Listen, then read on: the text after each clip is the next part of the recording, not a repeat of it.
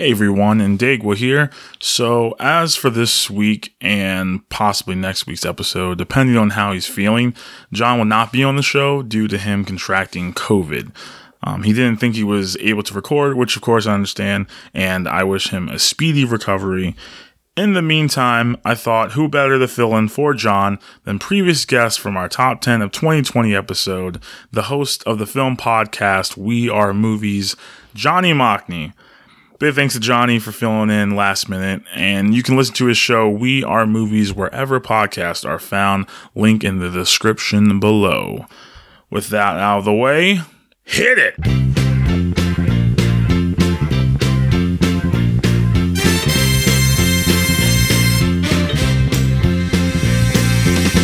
Welcome everyone to You Can't Handle the Genre. I'm Indagwa McLeod. And I'm Johnny Mockney, and every month we and nobody else pick a film genre to break down, and every week we and absolutely nobody else pick a movie to explore under that genre umbrella. And this is the second week of our comedy month, and today we are talking about the 1980 classic comedy The Blues Brothers, directed by John Landis, written by John Landis and Dan Aykroyd, starring, of course, John Belushi and Dan Aykroyd and tons of other performers, real bandmates, and just cameos galore. There's too many to go right now, but eventually we will talk about probably all of them. But yeah, as I said in the intro, Johnny Mockney, previous guest, top 10 show. Listen to that one too. It's 3 hours, but you can break it up. Maybe you're still listening from January. Or if you listen to Dave Chappelle on Joe Rogan, you have no excuse not to listen to our episode. It's the same length. Yeah, and the same quality. Exactly. Maybe better. Joe Rogan bows to me. I am Thanos.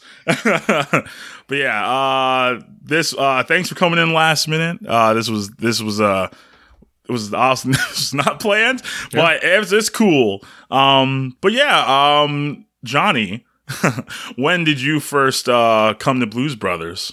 I first came to Blues Brothers when I was about 12 years old, I think. I would have been 11 or 12. I was living in Mississippi, and I was just going through that phase. I was really into that specific class of comedy guys. So I think it's like the SNL from the late 70s guys. So, Bill Murray, Dan Aykroyd, John Belushi, and the various SCTV guys that crossed over with them, like John Candy and Rick Moranis. I watched like all of their movies. And so naturally the Blues Brothers was an important one in that journey. This is actually, I'm happy that, if any episode, I'm happy you're on this one, because especially like with like your knowledge of comedy and that scene, you have more than I do. So I have a lot of questions for you then. Great. I actually only came to this movie last year. It was a part of my 100 films, 100 days thing I was doing, and I think I heard about this being pretty good throughout my life, and then obviously Blues Brothers 2000 not being the same quality.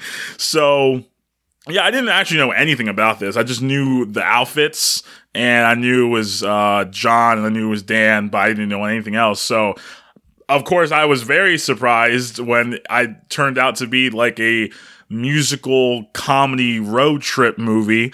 I was not expecting that, and then all the cameos and the musical performances, especially from fucking Ray Charles and Aretha Franklin and James Brown. I just was so confused, but I was enjoying every second of it. It's unlike any movie I've seen before. It's so wild, and I do think, I mean, it being like 1980 when it came out, I really do feel like it's one of those, like, we couldn't do that again, even though they tried with Blues Brothers 2000. Yeah, it really was a lightning in the bottle, and sort of an uncanny film. Like, it's tonally a little indistinguishable. Like, there really is no other comedy quite like the Blues Brothers, I think.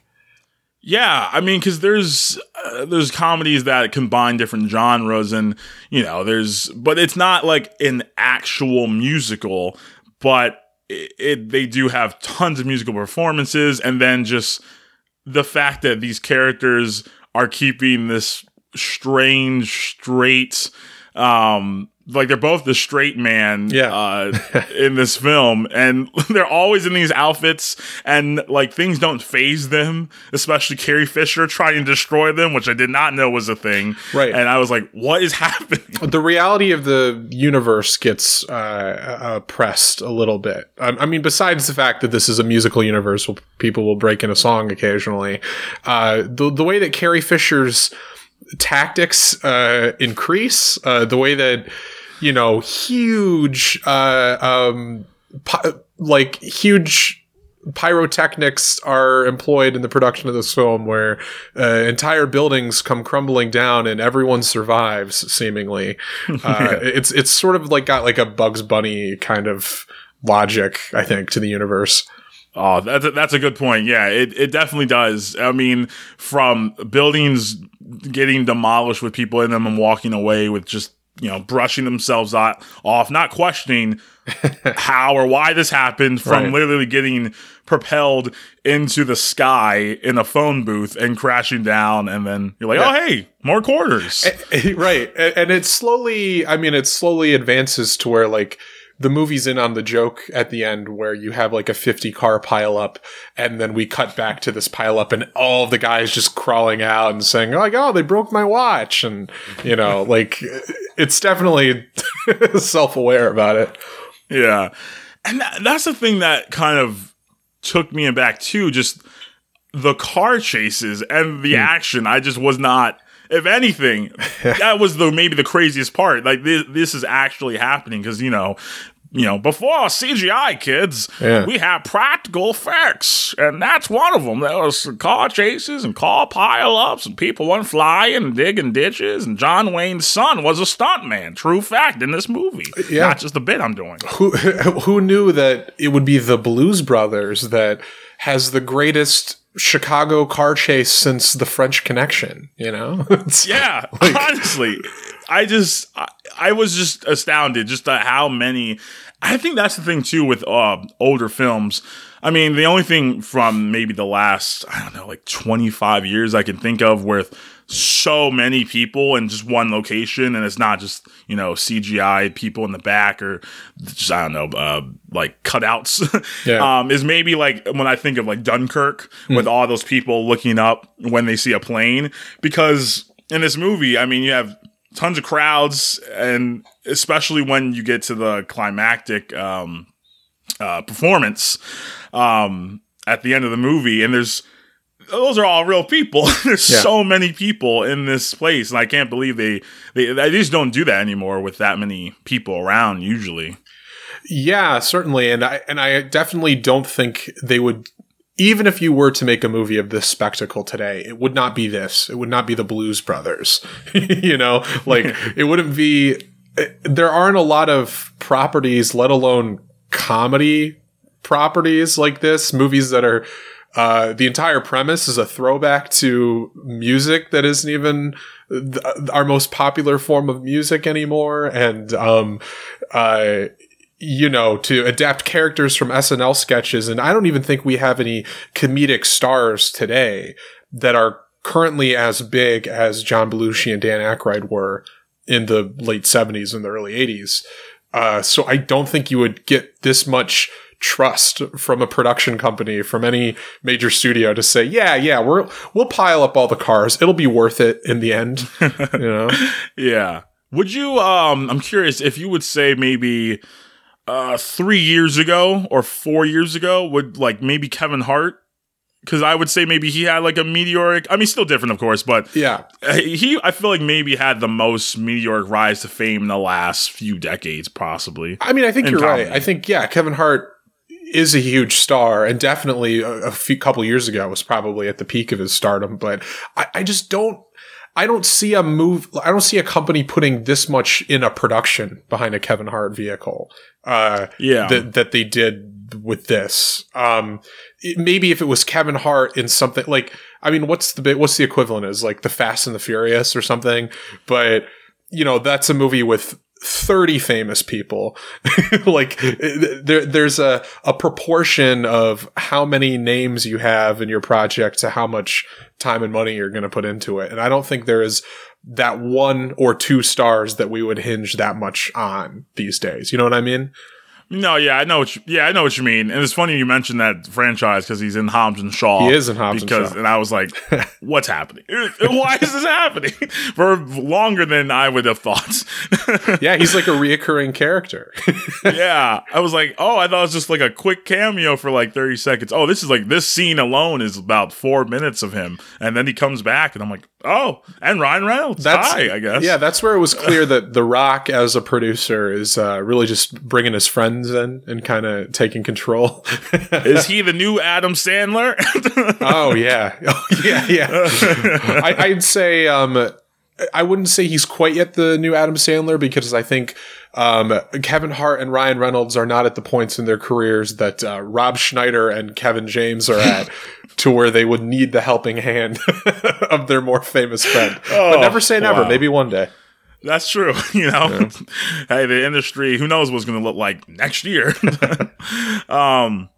Earlier you were talking about like the early SNL, SCTV days. So are you like, have you been like a big fan of SNL like throughout it's like, well, I'm honestly, we're young, so it's not like were you watching it back in like 1982? Remember that moment? Yeah. But like, are you like more a fan of the beginning SNL, like with the like original cast members? Did you like other periods or? Well, so I'm going to say this. Everybody has a period of SNL that they like, unless you've just always hated SNL, which I would understand. I think, and I always stand by this statement. I bring this up very often because it's very common to say SNL hasn't been good since whenever the cast that I prefer was on, right? And I think the thing is, SNL has always had a very poor success rate when it comes to their, like, the ratio of how many good sketches are in an episode or something. I think generally speaking, SNL has had about one good or great sketch per episode.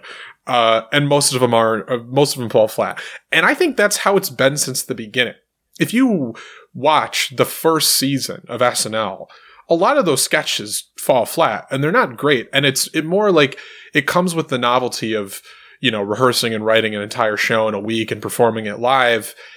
And I think the thing is, we just remember the good ones. Like, the classic sketches are the ones that have carried on to now. And so obviously, if you watch it live now, you're like, yeah, most of those aren't good.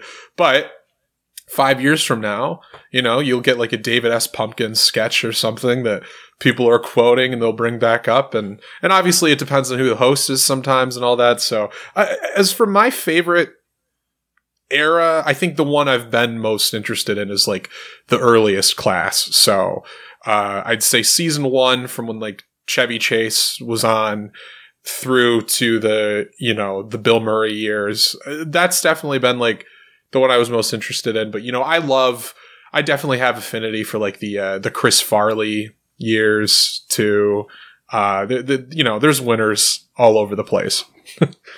Yeah. I agree with, all the points you had about like it's always like a certain time, and you know when you have to write like sketches like within a week, you know, depending on the cast members and the hosts as well, like it can't all be hitters. I mean, it's 1975 and now it's 2021. Like you're gonna get some bad ones. I mean, sure. Things you take risk. I mean, that's comedy is literally you fail all the time, but I mean sometimes it's funny.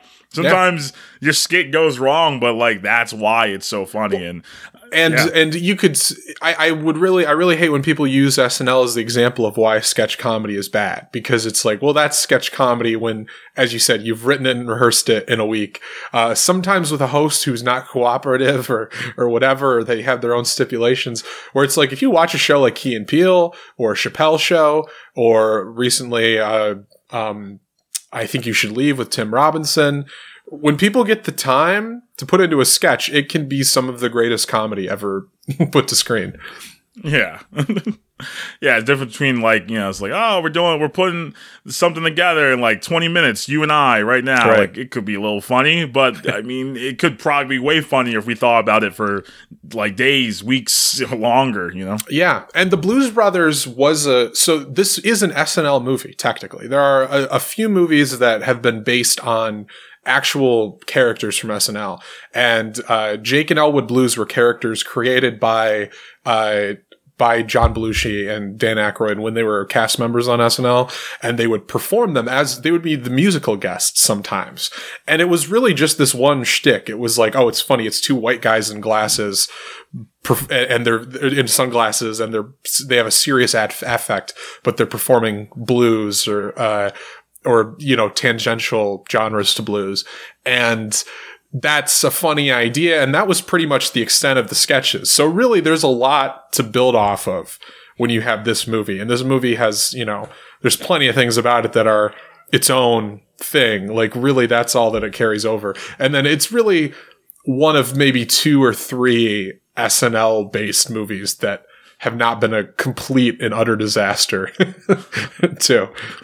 Yeah, it's funny. I wanted to talk about that because, there's quite a few SNL movies, and like you said, like a lot of them are not great, as sometimes, just like if it's different but in a similar circumstance, like when you have a side character, say, I don't know, Shoot in the Dark, I don't know, like a Cars 2, but he made her as the lead, or I don't know, like a Minions movie. Everything doesn't need to be a feature-length film. Some things are funny in moderation. That's what makes them good. And I think sometimes people don't think that they don't always make that connection. Like I don't remember what I actually felt about it, but like the Coneheads, that was a movie. That was a feature film. They made a film. Then there was a skit, and they're like, let's make this a movie. And does it work? Gosh, and the funny thing about it, a lot of SNL sketches is most of the time it's like a one concept thing. Like you have a character like It's Pat. And the entire joke of It's Pat is you don't know if Pat is a man or a woman. That's the entire joke. Pat is a sexually ambiguous character, and they made an entire movie called It's Pat, and you can barely stretch that premise to a 5-minute sketch, and they did it in like a 90-minute movie, which is absurd. Like, you can't. And the reason I think the Blues Brothers is so great is really they were starting from scratch. They were making an original movie just with the idea that we're going to have John Belushi and Dan Aykroyd play these characters that we really at this point don't know much about. There is no, like, yes, it is funny that they're two white guys in suits and sunglasses that perform blues, but the movie, that's a very small aspect of this huge movie. Yeah. Yeah, and like, do you have, besides Blues Brothers, which you love, are there any others that you're fans of that you can think of, like Wayne's World? Wayne's World is kind of a classic. I've got some nostalgic memories of Night at the Roxbury, but I'm pretty sure it's not good anymore. I did enjoy MacGruber. I think MacGruber is kind of an underrated one. That's why I saw that once, I think near when it came out, and I remember I think I may have seen the skit on the show, maybe, but I remember I wasn't a fan, maybe because I didn't get it, and also the MacGyver like parody. I didn't maybe see that show, so I think I just didn't understand it. Sure. But then I heard a lot. Like a lot of people tell me, and I just read like MacGruber is the most underrated comedy of the last decade and maybe 20 years. Like, it is like so funny, and I'm like, I don't know what happened. It just didn't blow up. I think it's in that class of like the Hot Rods and those types of movies that were like they hit a certain generation at a certain time, and they were never really picked up or lauded by critics or anything, but it's in the back of our heads because we all saw them at the right time, and it tapped into a very specific sense of humor, I think. And I think Will Forte specifically, his sense of humor is interesting, and it's not, it's definitely not the sense of humor that John Belushi and Dan Aykroyd had. Are you a big fan of those two? Oh yeah, definitely. And and especially at this point in time, I mean, Dan Aykroyd's one of those characters that he thrived with John Landis and with Harold Ramis when he wrote, because he wrote a lot of the scripts that he was in. And then when you get a movie, eventually he did get to direct his own script with Nothing But Trouble, which is a horrific monstrosity of a movie. I kind of love it. It's kind of amazing, but this sort of off the he's a madman. He's an absolute madman, and it took the control of somebody with the discipline of a Harold Ramis or a John Landis to kind of streamline it and make it into something consumable for people. But in that respect, I think, Dan Aykroyd was an incredibly creative person, and also such a gracious performer. I think if you watch movies like this, he has no problem being the straight man or taking the back seat to let his co-stars do something great too. And that's where you have John Belushi, who is just like an absolute force, like he's got Animal House, I watched 1,000 times growing up. 1941, he's just like, he's that class of a guy, like almost like a Chris Farley, who's both of them gone way too soon, but also just like had this insane amount of energy that you could just not replicate. Jim Belushi could not replicate, Yeah. Yeah, I don't know how it must feel to be just, the brother or the sister of someone who's just like such a star, just like they're a once in a lifetime like entity, and then they pass, and then it's like, oh, can you step up to what the pressure, whether or not you have like the talent to get there, but like the pressure, besides the fact that you just lost someone, must be like immense. Because I was gonna say, like, I don't have an extensive, I've seen some of the early SNL sketches, but I have like followed, like, Bill Murray, big fan of his, just talked about him last week at Groundhog Day. And also, even though we already ended this show, this I guess I could have put this in the intro. I'm gonna, it's fine, whatever. The tease from last week was for Superbad. If you're listening right now, still, we are doing that. I'm not sure if it's gonna be the next episode or not, so there might not be actually a tease for the next week's episode, but it could be next week. It could be something else. So be on your heels. Jonah Hill and Michael Cera, the John Belushi and Dan Aykroyd of today. Another duo. Yeah. And yeah, it's strange, but I had only also seen Animal House last year too.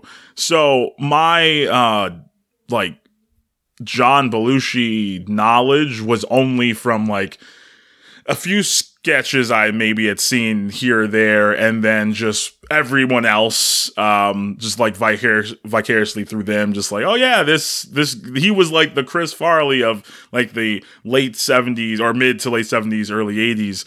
And it's crazy because they also, I saw looking up stuff for this movie, that they both died, I believe, at 33.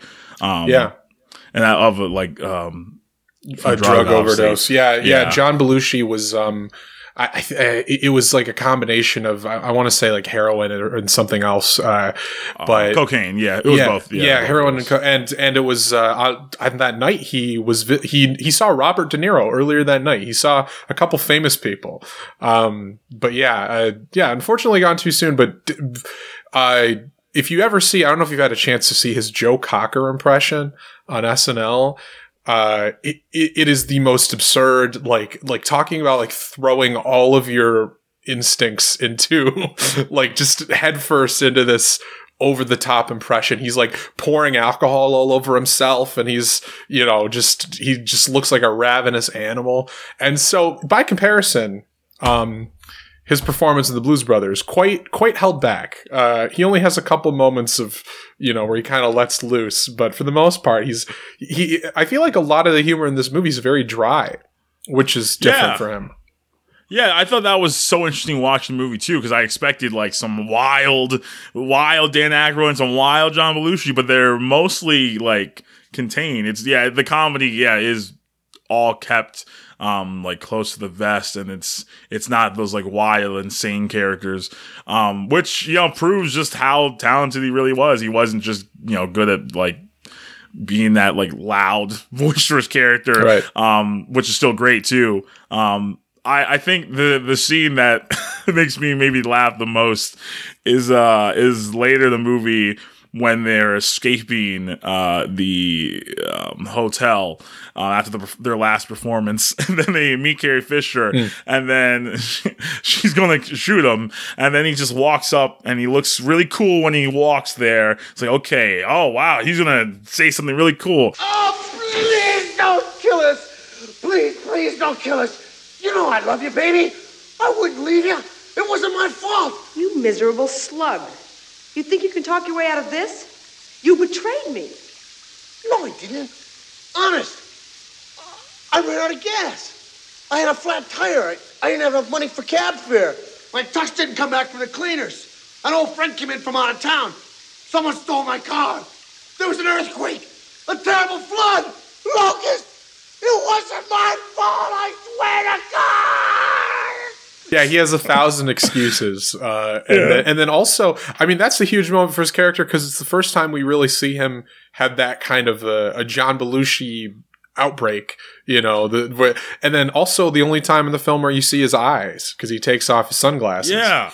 I was just say, I realized after I saw it the first time and then this time, I was like, wait, they always have their glasses on, like all the time. That's pretty funny. And if you get the DVD or Blu-ray of this movie, it has an extended cut, which I watched I had the DVD. It was a double-sided DVD that I had when I was young. I've upgraded to the Blu-ray, which is a double feature with Blues Brothers 2000. But the extended cut has a bizarre scene early on where you see Elwood's eyes, Dan Aykroyd's character. You see him like quitting his job at a bottle factory, and it's just so weird. It's like, what were they thinking? You can't just show his eyes. This is sacred.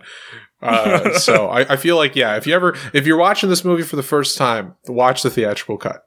I'll always maintain. Have you seen then Blues Brothers 2000? I most certainly have. What I know somewhat about it because it came out, I believe, in 98. Yeah. I think. Yeah. So what is it? Is it just like the same movie again? Because I know it was a critical and a commercial failure. Yeah, essentially it is the same movie again. It's a very strange experience because, so obviously John Belushi isn't in it, and Dan Aykroyd's in it. He still co-wrote it with John Landis. John Landis directed it. It's towards like the end of John Landis's career directing movies. For those who don't know, in the late 80s, he had an unfortunate incident on the set of The Twilight Zone, the movie, in which his carelessness on his set resulted in the death of a few people, and went to trial on that. He ended up doing like a couple more big movies. I think Eddie Murphy let him direct. He got him to direct Coming to America as sort of like to try to help him out, supposedly. And that was a big hit. But then, in the 90s, it kind of fizzled out. And so at that point, it feels like John Landis is kind of, he's out of energy. The movie's really lacks energy. It lacks the kind of the forward momentum of the first movie. It obviously doesn't have the budget of the first movie in terms of the pyrotechnics. The one upgrade, I mean, you do have a good cast, like John Goodman's in it, Joe Morton's in it. And the amount of cameos by musicians is multiplied by like 10. You have Aretha Franklin and James Brown return, and then there's like B.B. King, Blues Traveler, Isaac Hayes, just an absurd amount of people, Wilson Pickett, and there's a lot of great scenes in it, like fun stuff if you're a fan of of those performers, and obviously the whole Blues Brothers band returns in it. But it's just kind of a sad. It feels like you're watching, like the old guy trying to fit into his young person clothes. Like it's like a little. It just doesn't feel right. And it also feels like the humor, since, as I mentioned, the first movie has kind of an uncanny sense of humor. It's a little hard to place. When you watch Blues Brothers 2000, it feels like they never figured it out quite what they did. But so I would only recommend it if you're obviously like a super huge fan of the first and you're just interested, because I think there is fun to be had, but it's not a good movie. It does see the return of Frank Oz as his character from the first film, who's now been promoted to the warden of the prison. Oh, okay. That's cool. But yeah, I did want to talk, if I know you don't really kind of go step by step through this movie, but I wanted to mention that the opening section of this movie is perfect. The introduction to this prison, the Joliet prison, is like, it's grimy, it's dirty Detroit, like the air looks gross, but it's got character to it, it's like a rich image. And the kind of the reveal, like you don't see Jake Blue's face for the first part of the movie, and you see him going through the process of Frank Oz returning his stuff, and he's like, one hat, black, and he's like, black shoes, and he's giving him everything. And then when he walks out to see Elwood, and then just straight faced, they stare at each other and then they hug. And then we cue She Caught the Katy.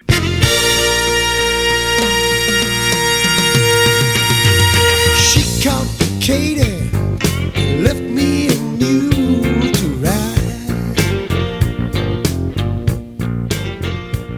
ride. Sung by John Belushi over the opening credits, and it's like one of my favorite openings to any movie ever.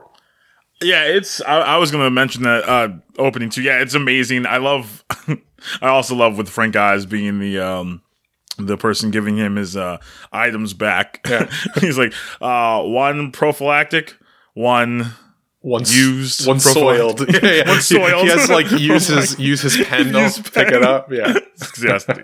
But yeah, when the gates open, it is like Jesus has returned to Earth.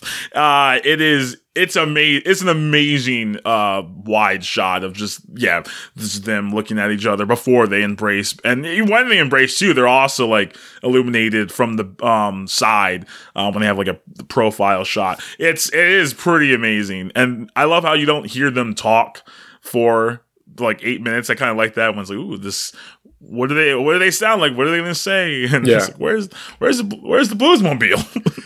Yeah. And there's it establishes a little tension because Elwood picked up this old police car as the new Bluesmobile. He demonstrates how good it is.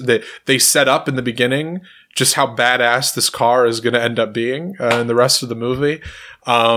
And then they also kind of set up their difference in discipline. Like, they are very much on the same wavelength, and they communicate saying very little. But there is this clear, like, Jake is more of the troublemaker. And he's also he's got like a shorter temper. You see him being like, fix the cigarette lighter. And he throws the cigarette lighter out the window when it doesn't work. And then, Elwood's more like, we gotta go see the penguin. And also, I love that Aykroyd leans into his fake Chicago accent in this movie. I love this so much. I was like, wow, that is a thick one. Especially, I think I know it's like later on. I think when he was talking to the woman they meet at the gas station later in the movie, Twiggy. And I was like, oh wow, that really is that's a thick boy. Yeah, he's like, I got a hotel over there. Would you want to meet? It's midnight. So look, if your date don't work out tonight for any reason, there's a motel up on the interstate. Maybe we could say meet around midnight. I wonder, because I know Aykroyd is from Chicago. Obviously, I mean, this movie's a love letter to Chicago. Yeah. This is, like, fuck you, John Hughes. Yeah, I was surprised John Hughes wasn't the one. Right. Yeah, it was and Yeah, it's so Chicago and everywhere. If you ever go on the Chicago film tour, half the locations are like, yep, there was part of the Blues Brothers here. And he definitely, I wonder if his accent, if it's like a Mel Gibson in Australia situation where he used to have a heavy accent and then he got rid of it through show business, or if it's just him evoking like the guys he grew up with, you know? That's what I was wondering too, because I knew he was a Chicago native, and I wondered the same thing, because some people are able to just there's a film, I don't know what I guess film journalist critic Alicia Malone. She's also from Australia, but it's a light Australian accent, but she also is a person who said like, I had a thicker accent when I came here, but I thought it would just be better if it was a little bit lighter. So it's kind of funny that people can just like have a light accent and they could just turn it down, but they could turn it back up if they need to. Yeah, sometimes it depends on who you're talking to, you know? Yeah. I'm sure maybe Dan Aykroyd, when he was in New York on SNL, he kept it controlled, but then if he was talking to his Chicago buddies, it started coming out, you know? Like, it's like, hey, you want to see the Cubs? Yeah. Cubs? Yep. Bears. And I like to, with the Penguin, oh my God. I didn't know that when John Belushi falls down the stairs, I didn't know that was actually him, because I thought there's no way he would fall down the stairs. It looks painful. He's still stuck in the desk, because that's a great moment. She makes them sit in their old like school children desks, and John Belushi can't fit in. And so when he falls down the stairs, it's just on him and it breaks. Yeah, and that's what I thought. Like, I thought maybe like it was a cut when when it shatters at the end. It is a cut, but I thought that's when it's him again, because there's no way. But I saw in research, like John Landis said that John Belushi sprained his back falling down the stairs in the desk. So it was him, and he was in a back brace and on painkillers for the rest of the film. So that he did it. I can't imagine someone besides Tom Cruise doing that like now. That's pure John Belushi. And that's the thing, you know, the guys who put that much physicality into their comedic roles, those are never the guys who grow old too, you know, because they are risking to the bits. Everything with they're putting everything they can into their art. Yeah. I love watching them getting slapped around just like with shit. the ruler. It's like, sorry, I said shit. Like, fucking Christ. Because there is a wholesome story to this. It is Jake and Elwood are going on the road to perform to raise money to save their childhood Catholic school. And so that's it. So there's a noble task at hand, but it's really a catalyst to get these great set pieces where they're assembling their band for the first half of the movie. And this is, if you want a testament to how ambitious of a writer Dan Aykroyd is, he essentially wrote 2 movies with the original script for this. Like, if you watch the interviews behind the scenes, it's like John Landis was like, Dan, we can't make this. This is a television series. Like, so they had to trim it down quite a bit. But the movie is kind of these 3 acts very easily. And that whole middle act is them assembling this band. Each band member they get, there's another little sequence involved. And then they have to get their equipment, and then they go on the road and then end up catching the ire of various people, including law enforcement, including a country band called the Good Old Boys, and hijinks ensue. It's a perfect escalation of things, you know. It's that Buster Keaton short when he's walking up the hill and one rock rolls down and then multiple rocks start rolling down, basically. Yeah, only in 1980, because you have a musical comedy with like some of the biggest stars from blues, R&B, and also have like Nazis and Illinois Fisher. Nazis. Yeah, I forget Illinois Nazis. I hate Illinois Nazis. What a great who's fucking Nazis. out of the various real life musicians who show up in this movie, who's your favorite? Gosh, oh man, it's hard. Oh god, it's so hard. I think just the segment. If I would say like the entire segment, of it, I would probably say James Brown, just because that's the first like what's happening, and then the fact that he also just none of them usually are used to like lip syncing like what you would normally do if it was a movie musical. So like he fully sang live, and you only can tell. yeah, like I love it. The sweat on him, it's great. And just the dancers, just everyone's in church, and I'm like, man, this is like this is going to like a black church, but this is like that times like 7. This is insane. Yeah, when you see the people doing like total flips in the air, it looks disembodied. It looks separated from the rest of the environment you see in this church. There's like a secret trampoline somewhere with a ladder, and they're just like, whee! And when you get the light that hits Jake, and he goes, Have you seen the light? Yes! Yes! Jesus H. Goddamn Christ! I have seen the light! it's fantastic. What a beautiful I don't see it. I don't see it. What light?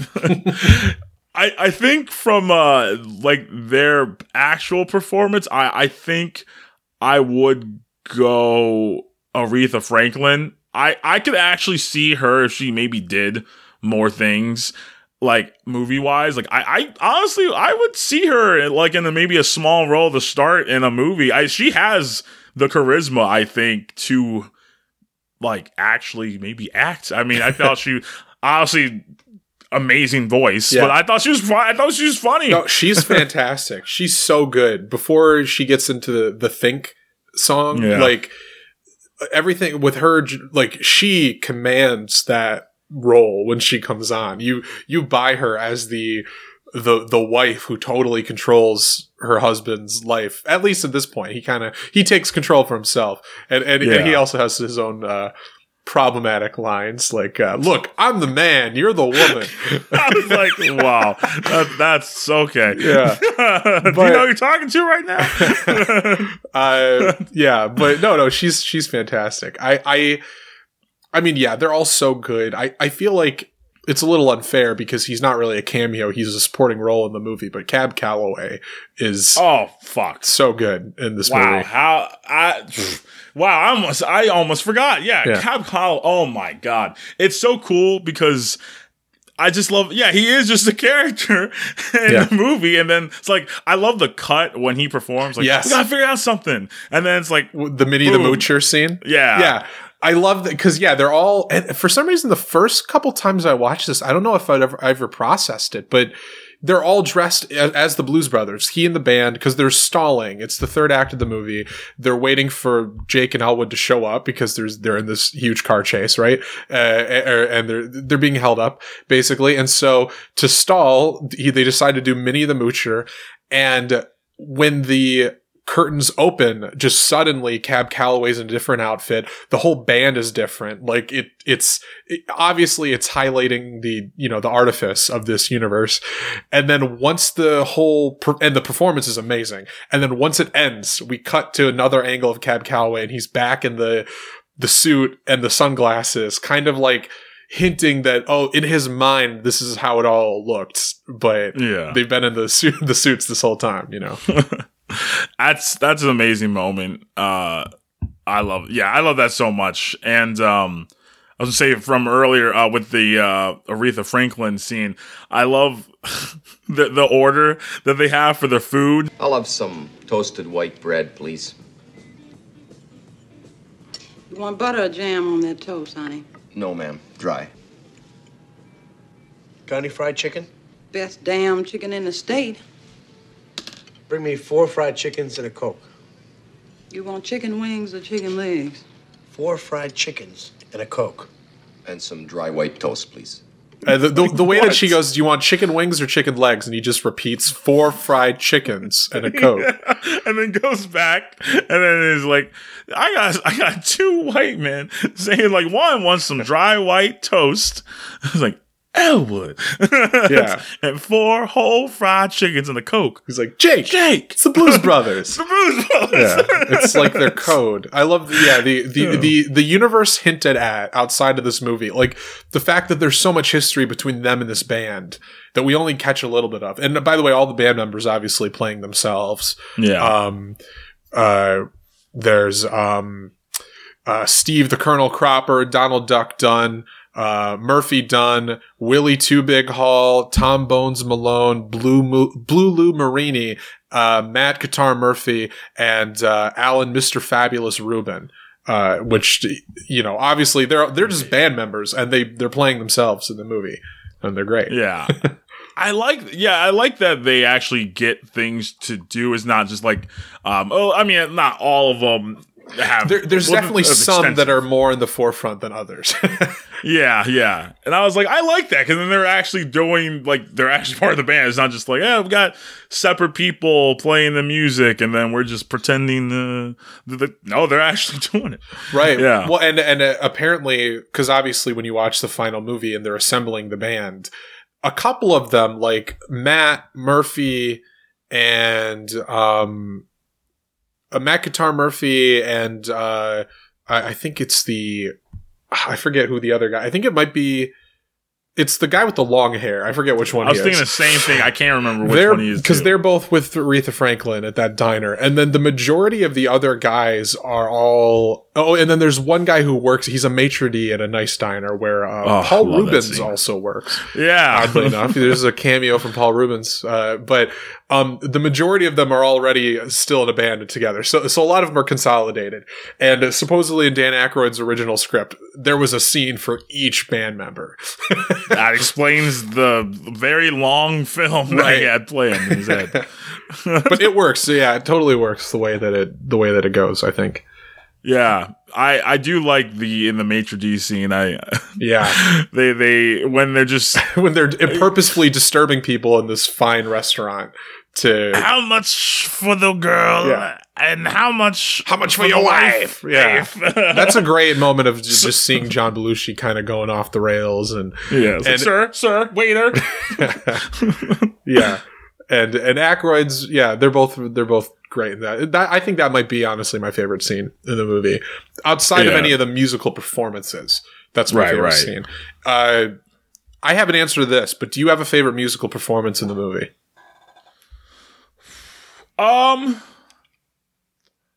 Yeah, I think it would be the James Brown one. I think just as just like.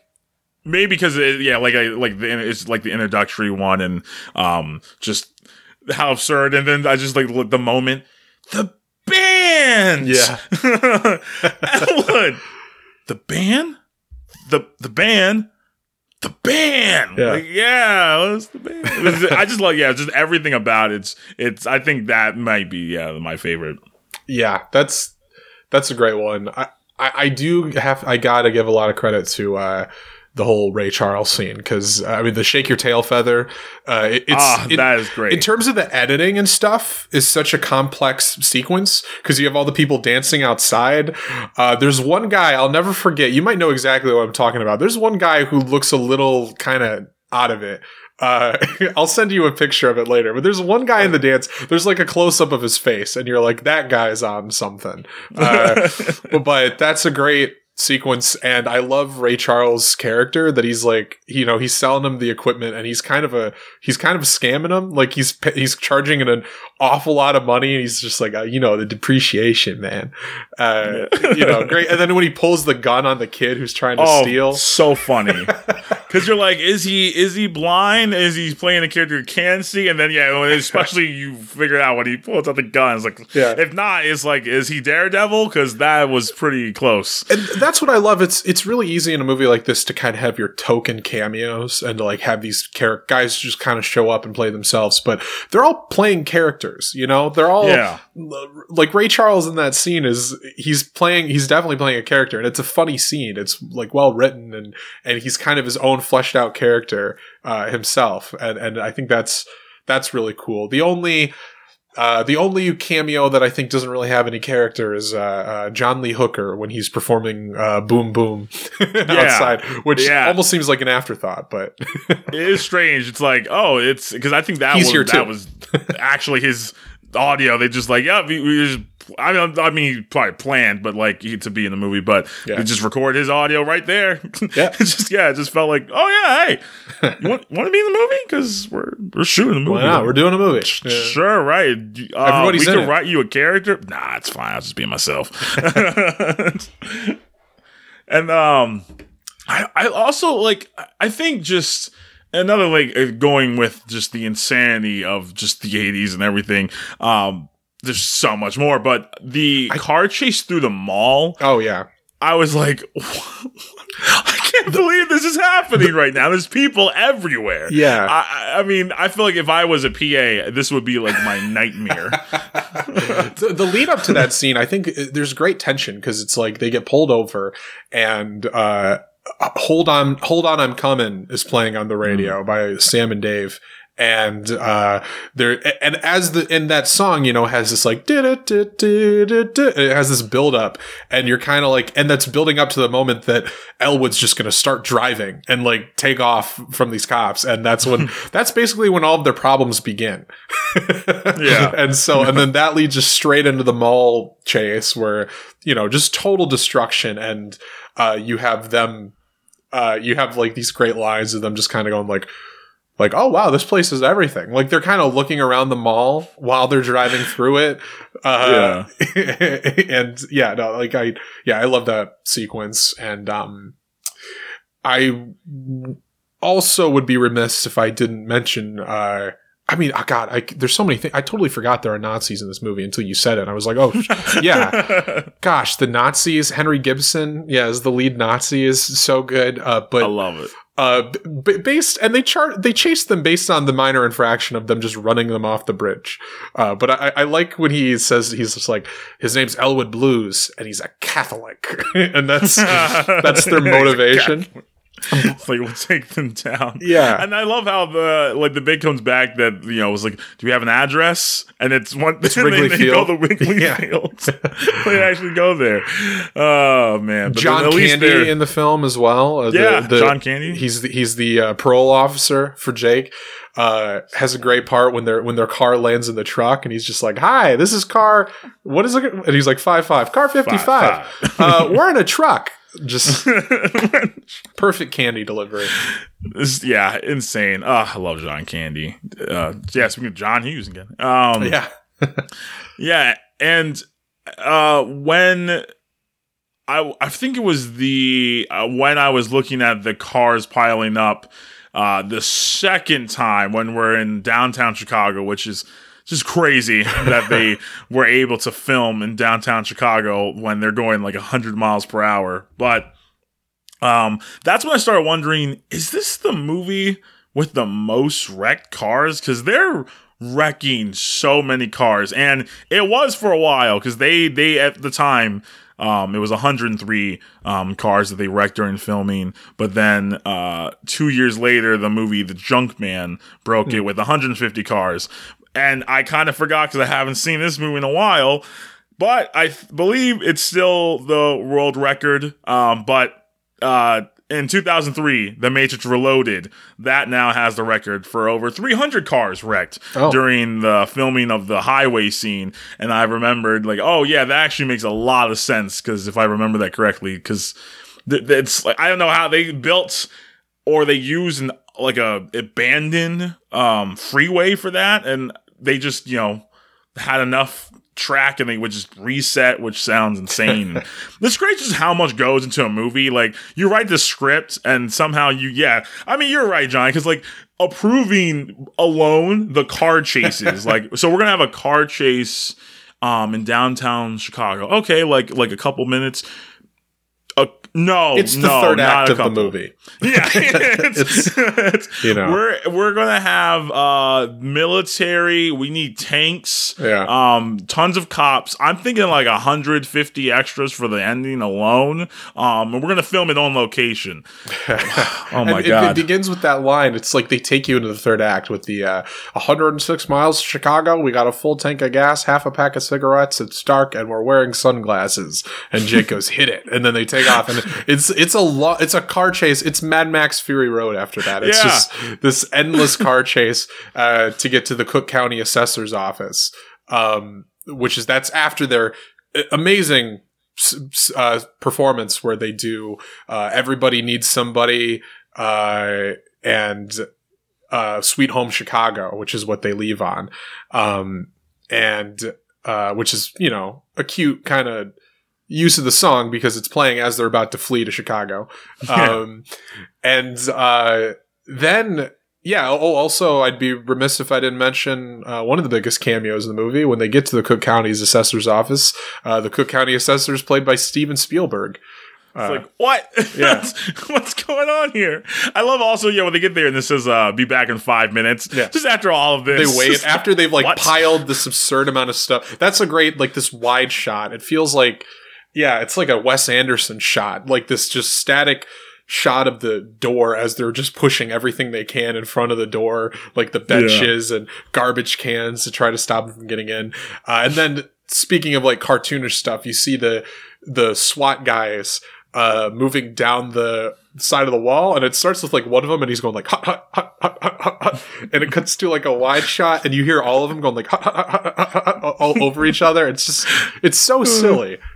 Yeah, like there's helicopters around, and I remember because like I think right after the line that Elwood has about like we got floating glass and glasses, one of the someone on a radio or microphone, you hear the order that the use of unnecessary force is permitted, and then so makes sense. Right. I mean, there's horses, there's people on mounted horses, like the police. There's boats in the river. I mean, isn't it something like he said? I think he says. I might be wrong about this, but I think the exact words are like use of unnecessary violence in pursuit of the Blues Brothers has been approved. Like the fact that they refer to it as unnecessary violence is very funny. Yeah, it's pretty. Oh my God, it's so funny. And once again, a shot that I thought was, somehow faked, or maybe there was a matte painting behind it, but it happened. It's when the Nazis are chasing them, and then they get to the unfinished bridge, and of course that was fake. When you have the Blues Brothers car that's like going backwards, when they kind of go back up and then they flip backwards. But when you see the Nazi car that's like right behind them that goes off, I mean, obviously they don't go up that high, but they did drop from a helicopter that car into a unused lot in downtown Chicago. So they did drop a car from that height, which is crazy. And John Landis had to get all kind of permits for this to happen. And I just can't believe it. And it's one of the most impressive sequences of the movie when the Nazis are falling in the car, and one of them looks at the other and just says, "I've always loved you." And then they make a hole in the ground. Presumably the only death in the entire film are the two main Nazis. Which is appropriate. That's fine. That's fine. If we're going to kill anybody in the movie. From Blues Brothers to Inglourious Bastards. Which is funny because we also talked about We did on my podcast, which I no longer have a podcast. I am now the new co-host of You Can't Handle the Genre. I apologize to all fans of John Ortegon out there. He was a great man. He didn't have enough letters in his John, so I had to replace him with another N and a Y because I should appease the fans. I don't think we ever quite did at the beginning, but I'm not the permanent co-host of this podcast. I'm simply filling in. Yep.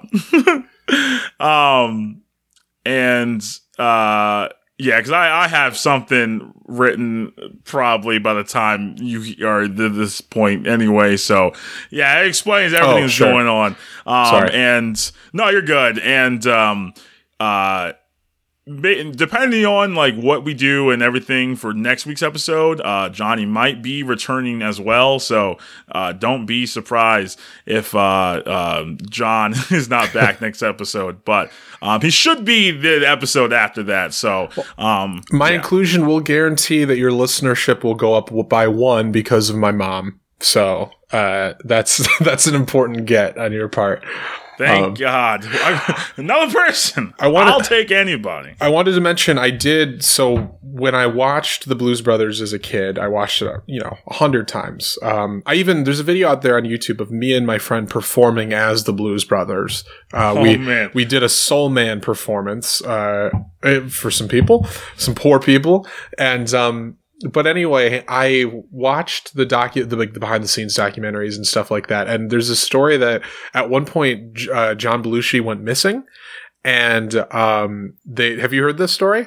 Yeah. They wild. They had to track him down, and it was like some guy in the neighborhood was like, "Oh yeah, you're looking." Like they came to his door. They're like, "Oh yeah, we're looking for." He's like, "Oh yeah, John Belushi." Yeah, came in like raided by like he raided my refrigerator. He had a glass of milk, made himself a sandwich, and crashed on my couch. So he was a bit of a loose cannon. Yeah, I saw that there was a cocaine budget on the movie just because there was so much cocaine used. And so many people either dealt it or just used it as well in this movie.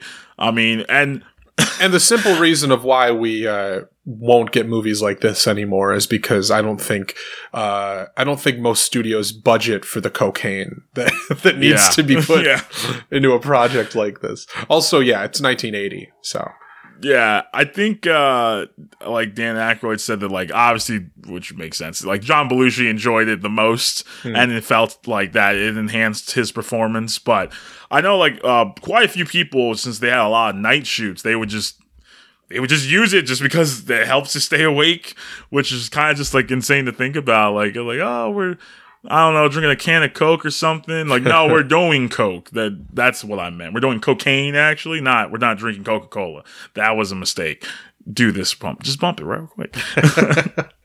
It's such a funny time, just people casually just doing cocaine, but so many people. So I know a couple people do. And I was just this is so weird, right? Don't you think that's kind of strange? Just we just have Coke at a party.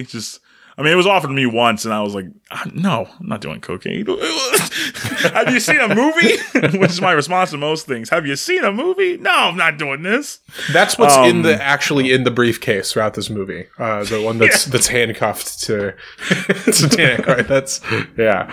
It was just the thing of Coke. I do want to ask, I'm curious about your input on this, but, obviously there's that, every few years we start reevaluating another old movie, and various personalities on Twitter say it's time to forget that movie ever existed, or what have you. That's an exaggeration. That's a straw man. But basically, obviously, the accusation that's sometimes brought up against the Blues Brothers is oh, that's a movie, white writers, a white director, a white stars, but it's all about the blues. And my personal feelings with this movie have always been that that's clear, but as a Chicago native, it's very clear that it's Dan Aykroyd and them do not have the intention, I think, of appropriating this. And obviously there's so much attention paid to the performers that have influenced them because they all have roles in the movie. I don't know did you have any feelings about that at all in this movie? Yes.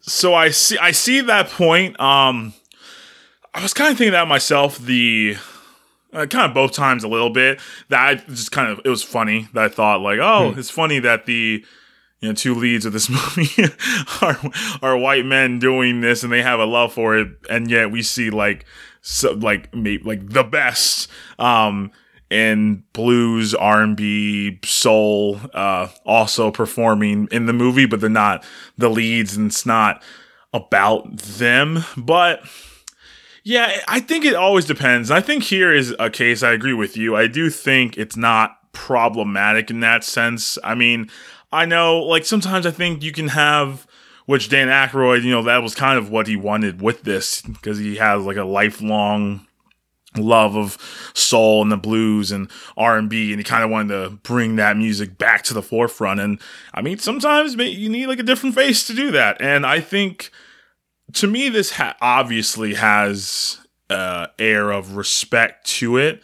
I mean, because I think when I watch this, I mean, I love the Blues Brothers and I do love their performance, but like, there's Ray Charles and fucking Aretha Franklin and James Brown. Like, I love them, and I don't think there's any illusion that they are, even by the movie standards, somehow like a lesser performer within the movie. Like, yeah, as in like, if, you know, not the characters they're playing, but like James Brown and them are lesser than the Blues Brothers. I think, and there was a debate, like the La La Land thing, like, oh, is this problematic? Ryan Gosling saved jazz? Yeah, and as a black guy, I was like, I mean, this is kind of funny.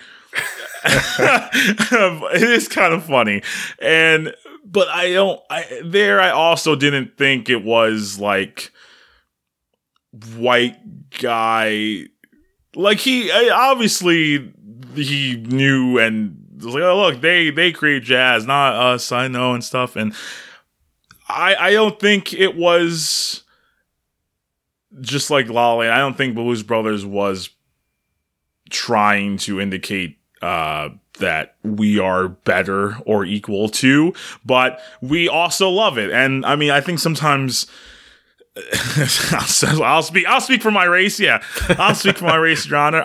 Sometimes I love black people. I'm black and everything. But and it's not just like race. Like, people sometimes do gatekeep, and even when they mean to not do that and they're trying to force positive change, I sometimes people shut them out. And I don't think that this is trying to appropriate the culture. I think this is an ode to the culture. And if anything, is trying to put the culture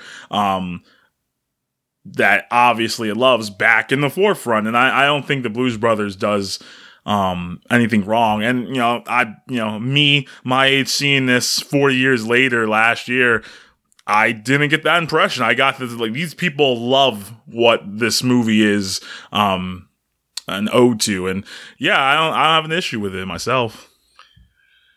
Yeah, I realize now it was probably the incorrect decision to tell you my thoughts before I asked yours. But I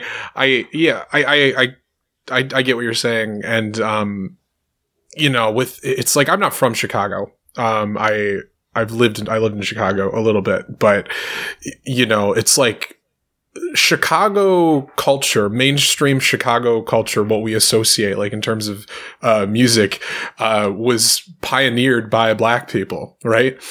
And so it's like, I'm sure Dan Aykroyd, as being a guy who grew up in Chicago, that that's the type of music he was raised by, and that's like what he, that's like that's such an important part of his being, and I would say it's like, yeah, it just seems like he did the best he could, it doesn't, there's definitely no, I mean,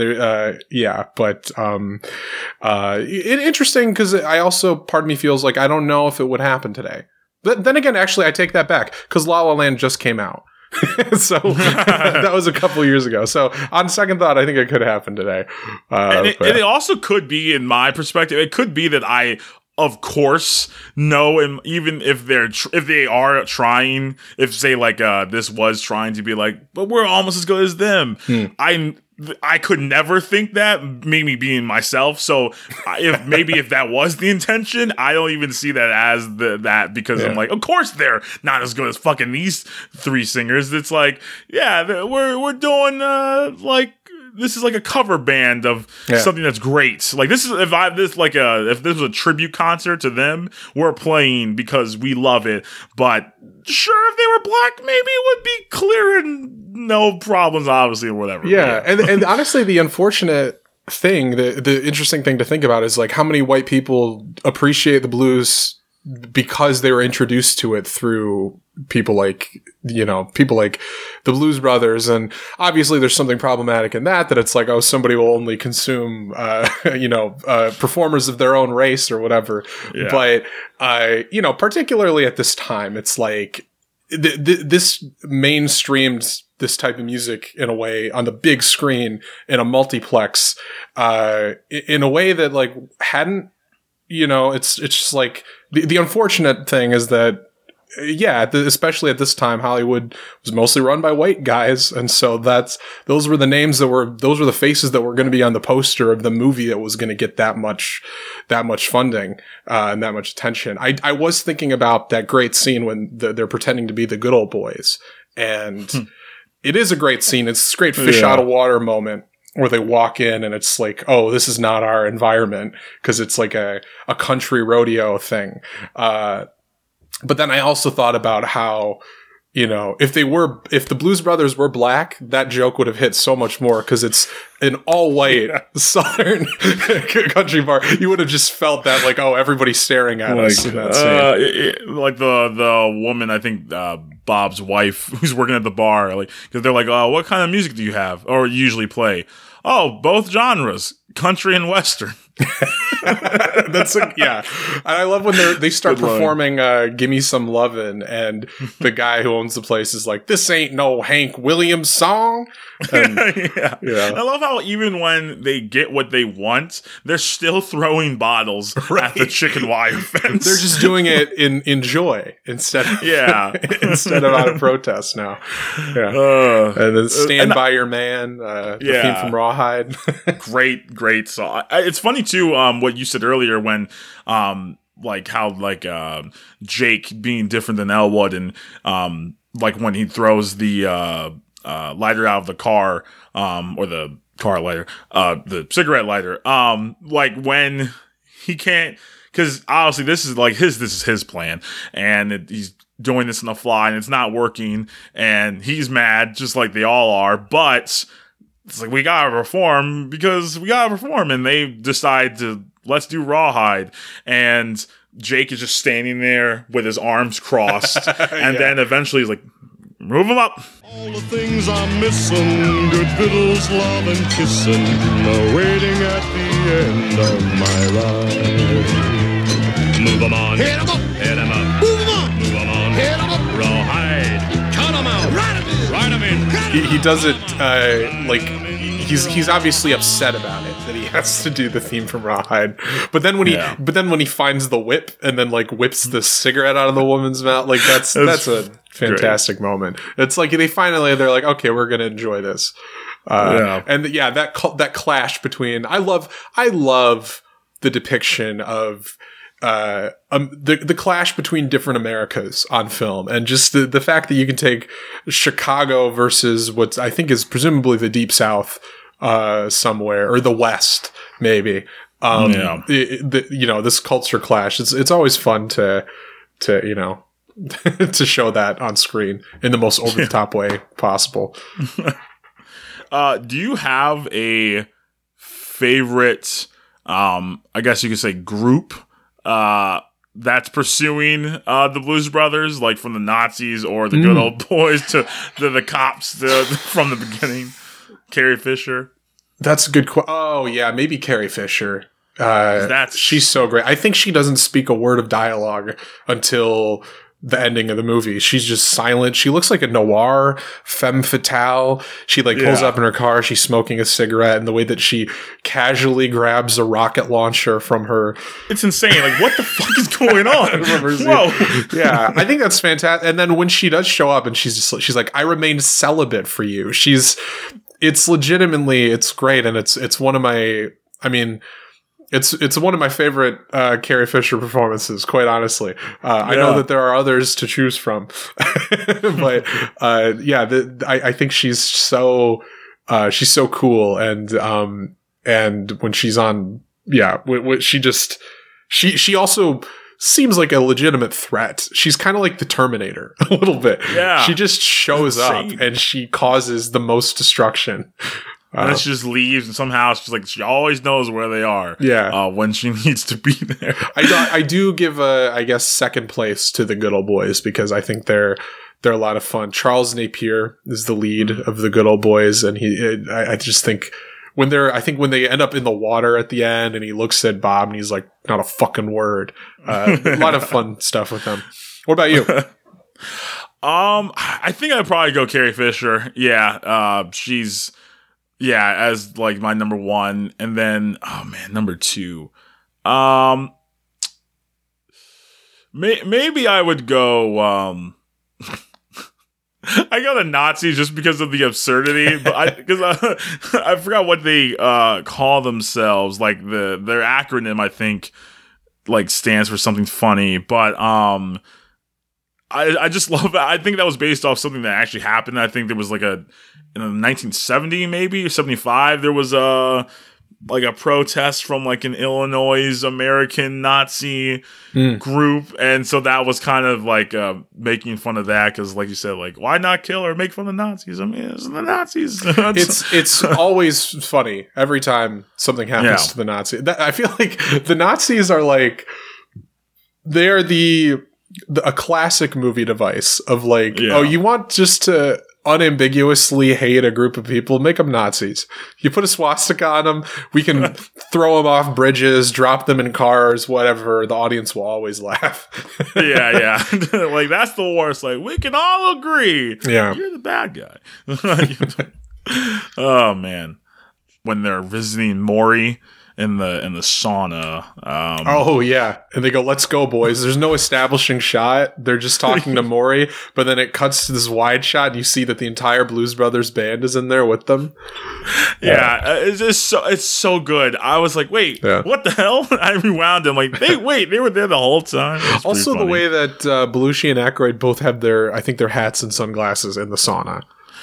That's why I wanted to mention too. Yeah, they still keep them on even in the sauna. It doesn't matter. Yeah. Or when they're visiting, I forgot who it is.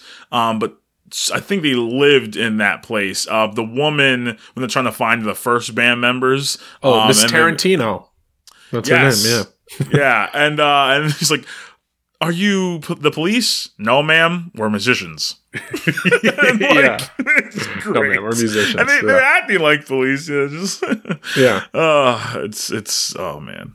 Yeah. This is it's really interesting. You mentioned that we were going to do this movie, and I started thinking about it, and it's been a little while since I saw it, but it just all started coming back into my head. Like it's there. I'm like Cam Jansen. Like I just can close my eyes and I can watch the entire movie. It's all in my brain constantly. It's just like one of the most insane movies I've seen, and I think it's such a joy too. Like, I mean, there's no movie I've seen like it, like we said, but it's just so fun, you know? Mm-hmm. Like, you could show this to kids, I think. Yeah. Oh, certainly. I mean, there's like a couple F-bombs here and there. But for the most part, it's such a fun movie. This is, I would have told you this was like the most fun movie I had ever seen when I was 12, because it's like everything you want. It's got great music. It's got huge action set pieces. It's funny. It's simple in its themes and its morality. It's noble. It's about doing the right thing. You know, it's not mean-spirited or cynical or anything. But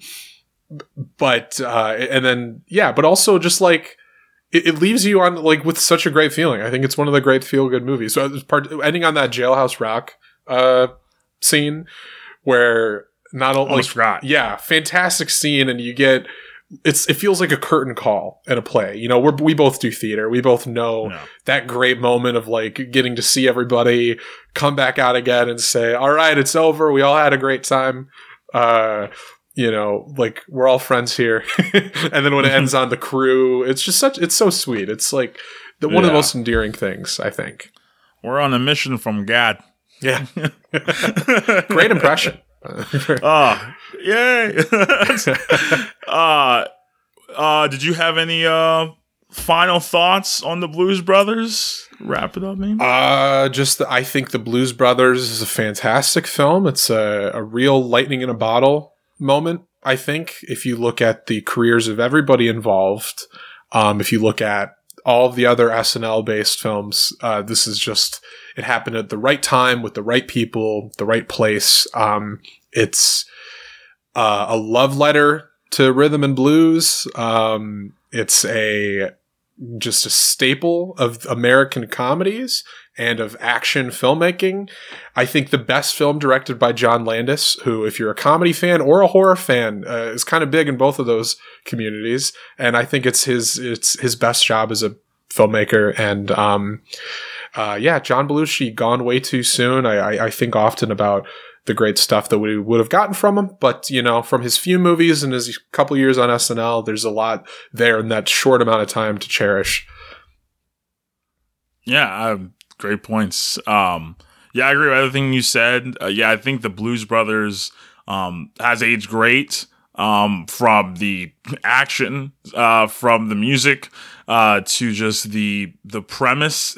This movie should not work, and I don't know how it does, but it works so well. And I think if anyone else was involved in this movie, it wouldn't have worked. And it's so funny. I think it's one of those movies that if someone didn't like it, I guess I could actually maybe understand that you didn't like it.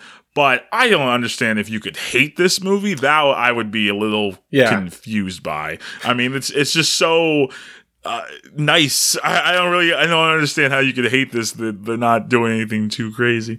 But yeah, I recommend if you for some reason listen this far and haven't seen it, go watch it, rent it, go buy it.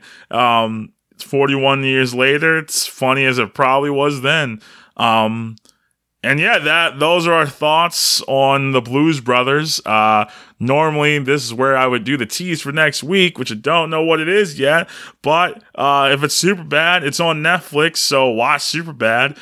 Instead, which I realized I didn't do at the beginning of this month or the end of last month, an update on which genres we have left for the rest, at least for this first year in the show.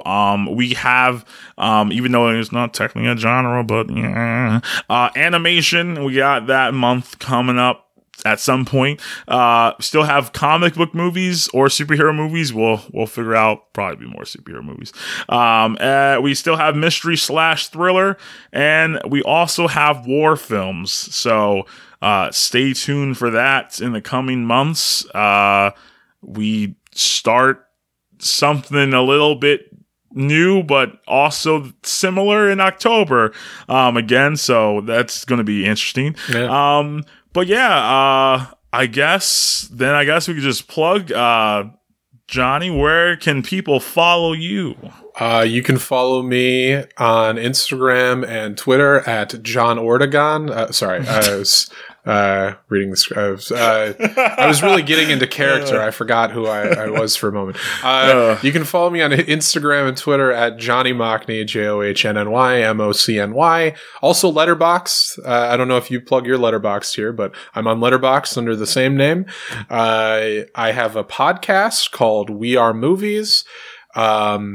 And you can find that wherever you like podcasts.